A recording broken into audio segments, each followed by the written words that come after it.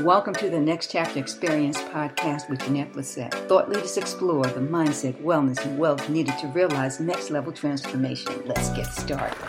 Welcome to the Next Chapter Experience. I'm your host, Jeanette Blissett, and today's guest is Dr. Sheila Carroll. Dr. Carroll is a board-certified pediatrician and obesity medicine physician. She is dedicated to helping children achieve their best health, and she does this by working with parents who are willing to focus on modifying their own behaviors to ultimately improve their child's health. Dr. Carroll, welcome to the Next Chapter Experience. Thanks so much for having me. Absolutely. I just finished earlier with a guest, and we talked about food in particular. I talked about how I try not to be the food police when I'm in supermarkets looking in everyone else's shopping cart, but I can't help it.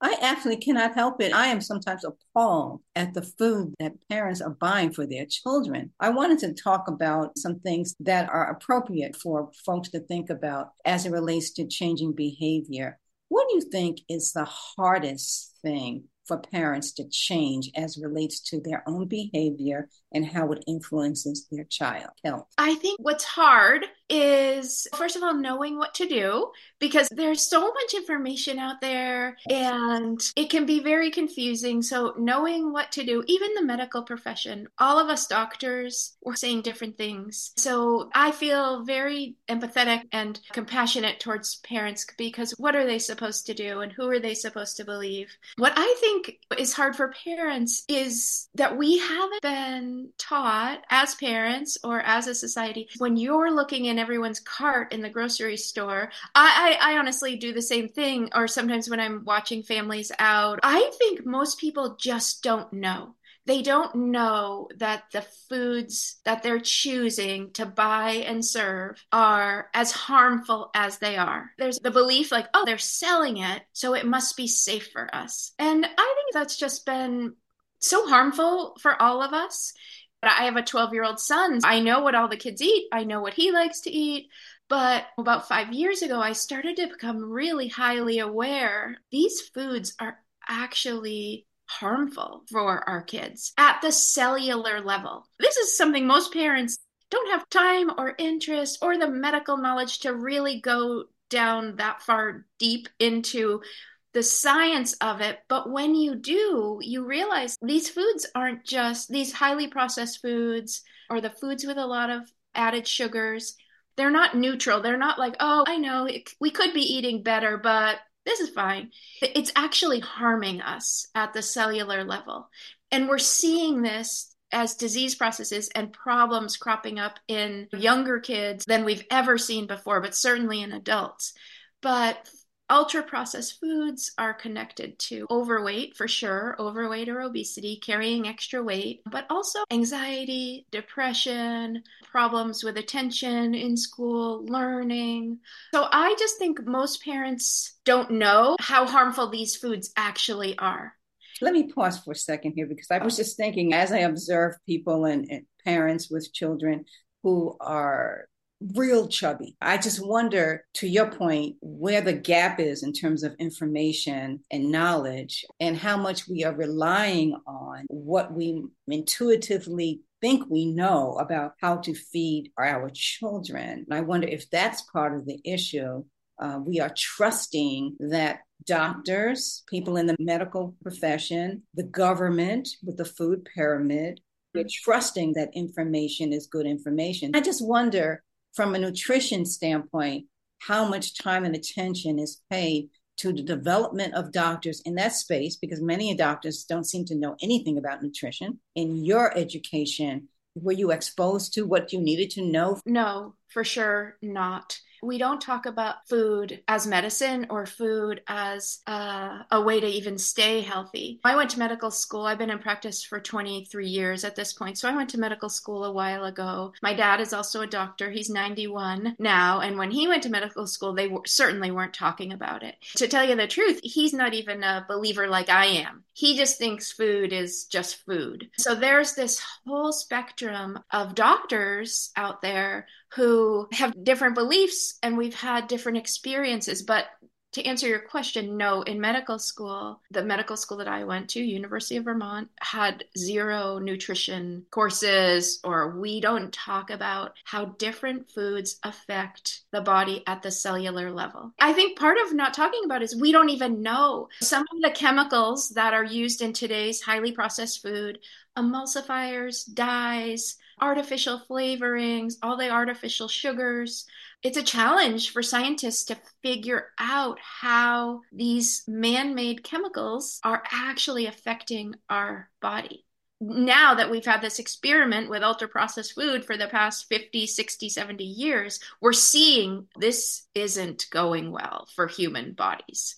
When you really take a big picture look at it, and I think this is easy for parents to do, to really look at, okay, we are a species that have evolved very slowly over time. A couple of things are happening in the past 50, 60 years. The highly processed foods and the modern food system is one of those things that our body has not evolved to handle. For example, if you have a Coca-Cola or name any drink, Gatorade, a Starbucks coffee with all the sugar and stuff in it, there is nothing in nature that has that load of sugar coming into your body all at once. In nature, there's fruit, but fruit, whole fruit, is packaged with fiber, micronutrients, and other things that actually slow down the absorption of that glucose and fructose into your system.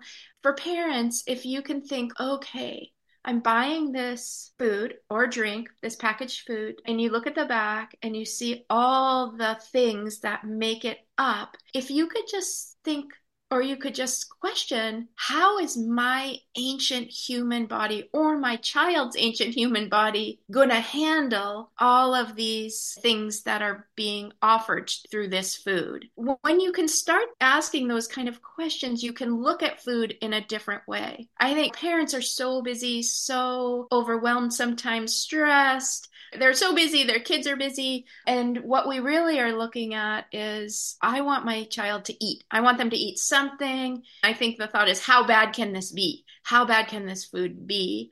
The truth is, it's pretty bad. Wow. It's really bad for us. I think 20 years from now, more and more doctors are going to know this, and more science. We're already starting to have the data. The problem is, what about our kids from now until 20 years from now?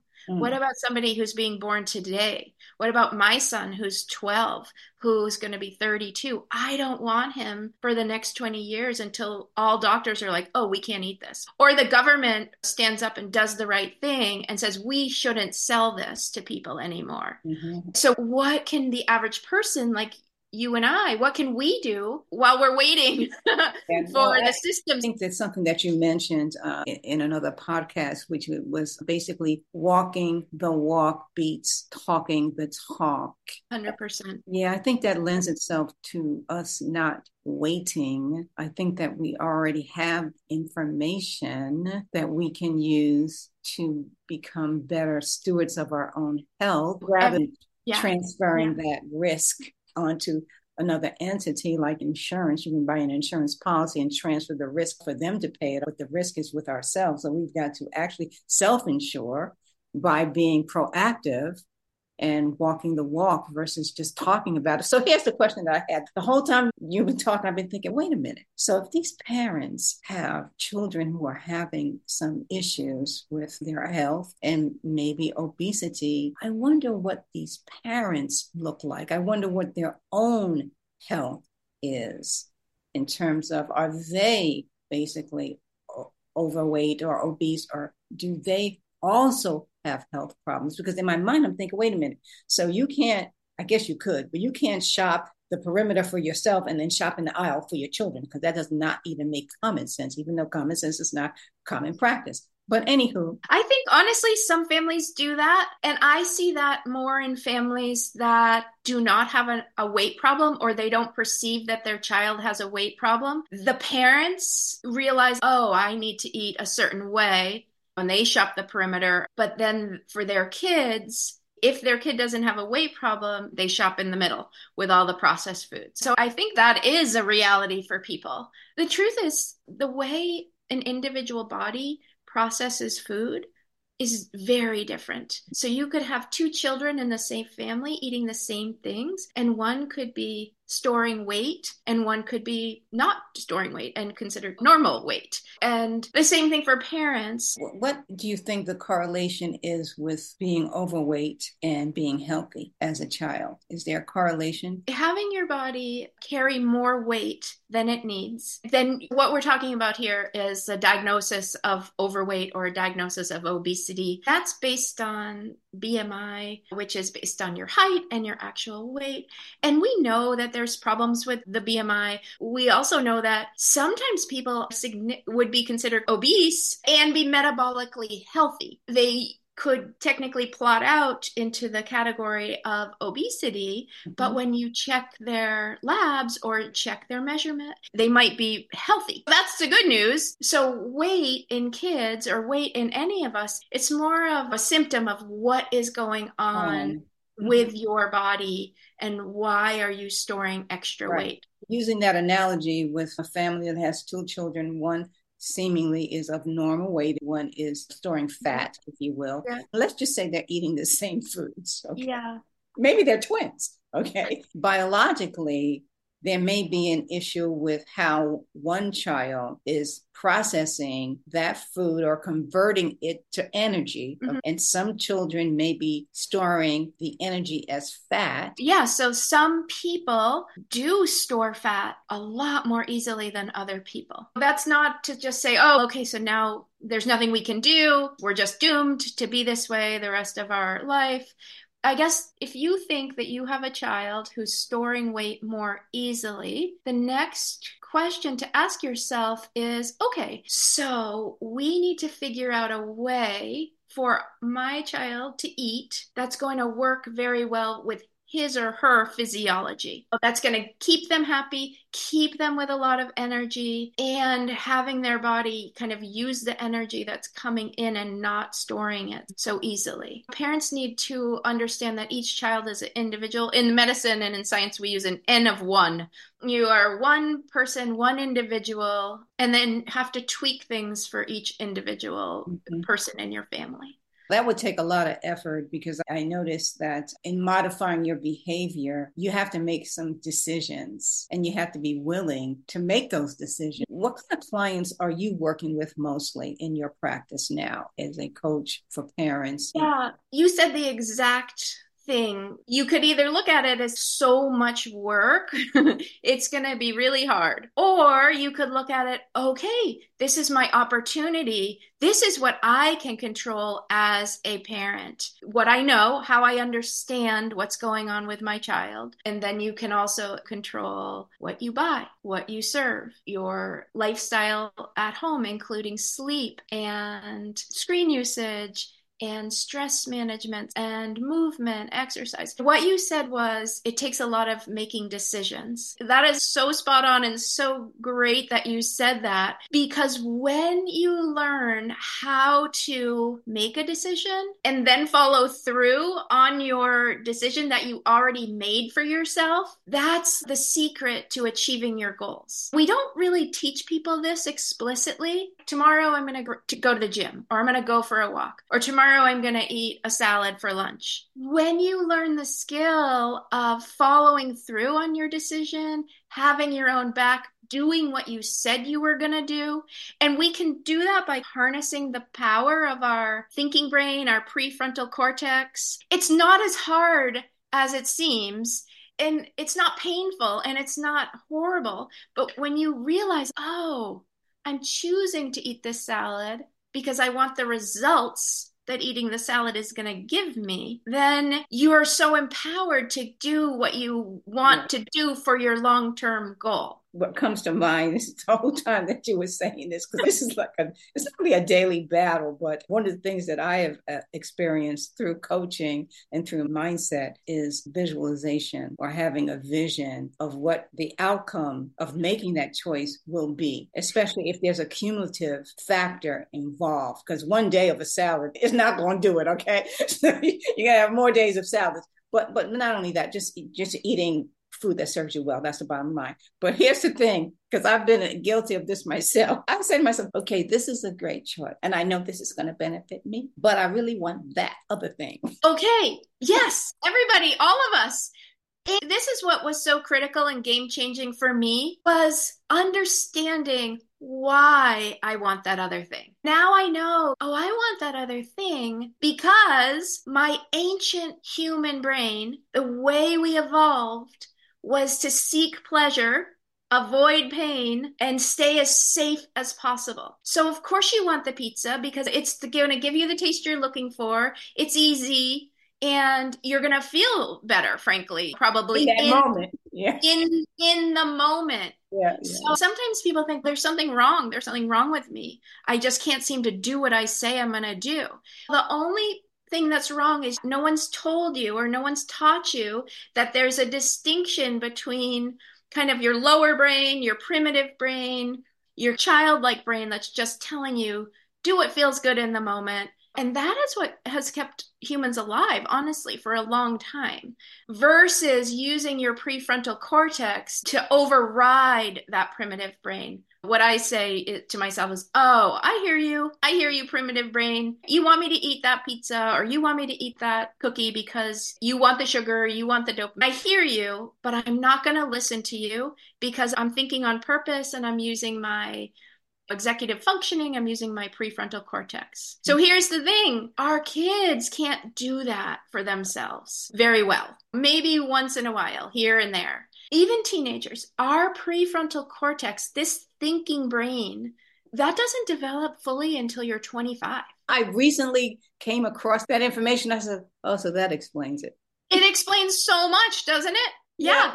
And we're not trained to use this part of our brain very well. We're not trained in a way to recognize that there's a pleasure seeking part of our brain and there's a more in control kind of CEO of your brain, so to speak. And for adults, what that is just balancing the two and figuring out, is it wrong to change your mind and eat the pizza that day? No, not wrong. It's fine. You're a grown up. You can do whatever you want. But if you do have goals, health goals or whatever goals, you just have to understand that by not following through on your plan or not following through on your best interest, it's just going to either take longer to reach your goals or you won't reach your goals. So when I learned all of this, I found it so empowering and so freeing. And it was really like, oh, my weight and my health is really dependent on how good I am at making decisions for myself in advance and following through on those decisions. It's so empowering. And like I said, kids can't do this. So this is the typical medical model of a child who's struggling with weight.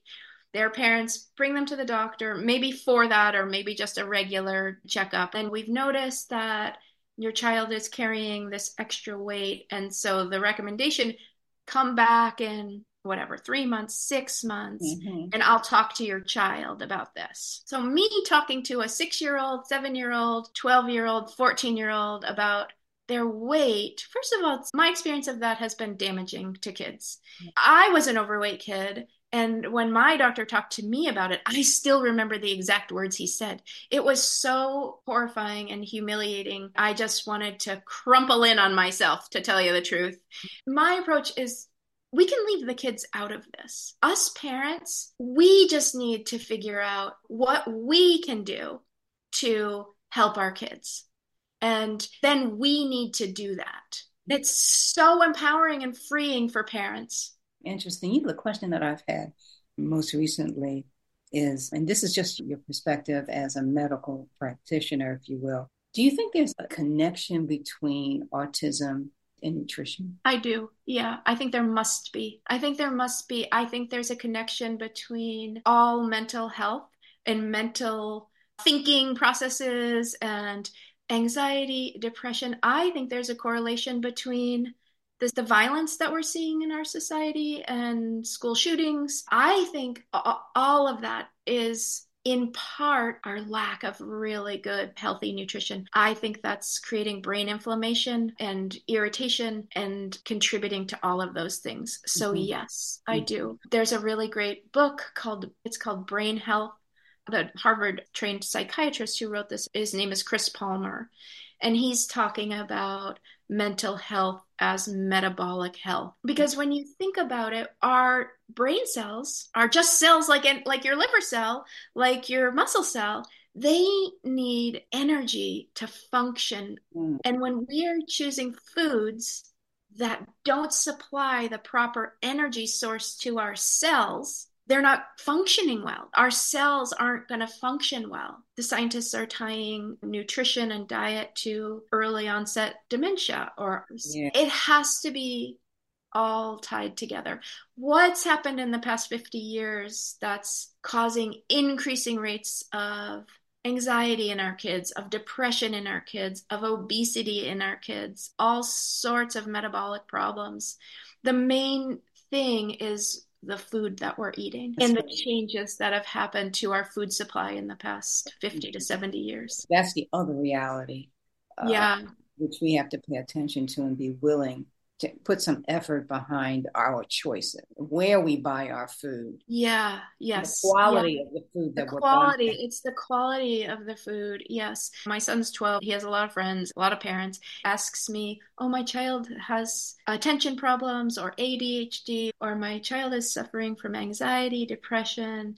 Yes, go to your doctor. Yes, get help from someone you trust. But the advice that I give them and what I would say to any parent is change the way you're eating at home and see if that doesn't reset body and the hormones and improve things just from a baseline. Because I can't tell you how many kids and teenagers I tried to treat in my old medical practice for anxiety or depression or ADHD, but they were just eating processed food all day long, every single day. I think the average American kid's diet is made up of 60 or 70% highly processed food. Oh, I believe it. Again, not Yeah. trying to be the food police, but I watch people at the checkout kidding me. Yeah, I think that is a lack of knowledge. That is not parents on purpose, clearly. Parents love their kids. Every single parent I've ever met just loves their child and wants the best for them. We all want our kids to be healthy. Unfortunately, we parents have been getting so many mixed messages of how to keep our kids healthy. Parents want to make their kids happy. They want to make it easy. They don't want to fight about food. Some parents just don't want to cook, you Yeah, know? a lot of parents don't have time, and a lot of people don't know how to cook.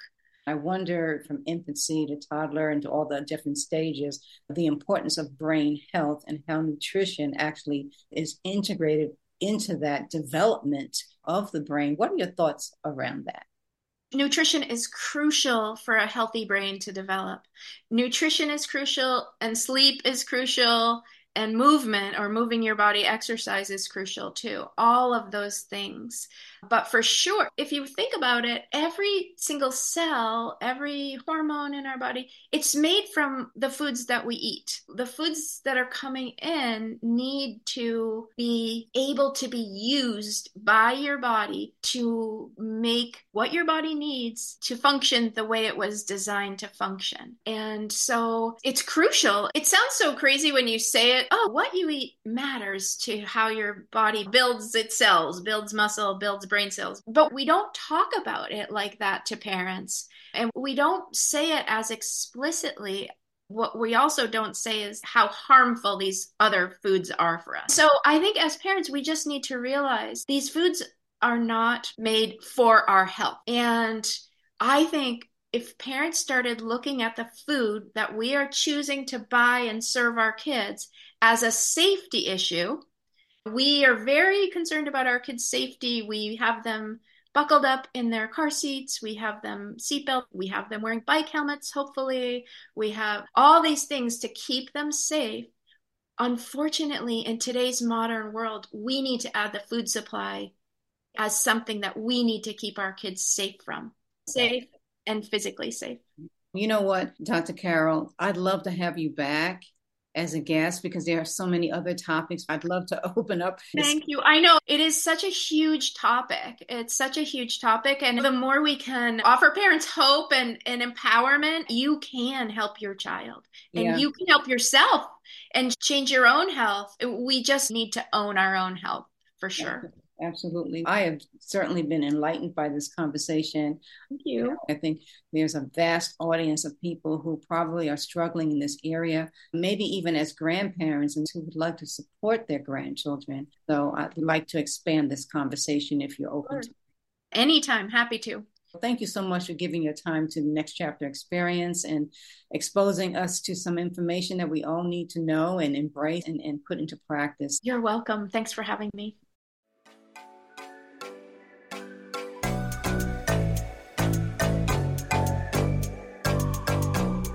Thank you for tuning in to this episode of the Next Chapter Experience. If you have already subscribed, rated, and left a review, or shared this podcast with a friend, many thanks.